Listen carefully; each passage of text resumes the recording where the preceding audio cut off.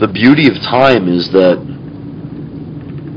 we are present for the happening. If there was no time, if everything just raced to a conclusion, or everything just was already at its conclusion, there would be no chance to experience.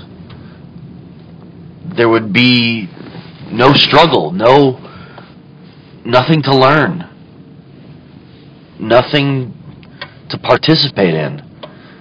Everything would simply already be. So the divine brilliance of the construct of time is that it allows us to be present. It allows us to participate in the happening. And although I don't believe that it has the real properties that we attribute to it, we think of time as a very fixed function.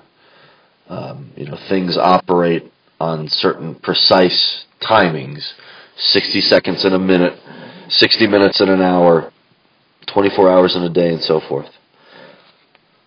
And these are scientific attributes that we ascribe to time.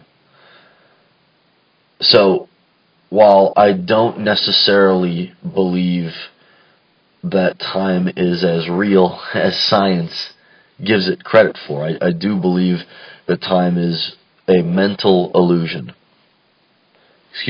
I know time is a mental illusion, but it is a necessary illusion so that we are able to, in our physical bodies, experience the happening.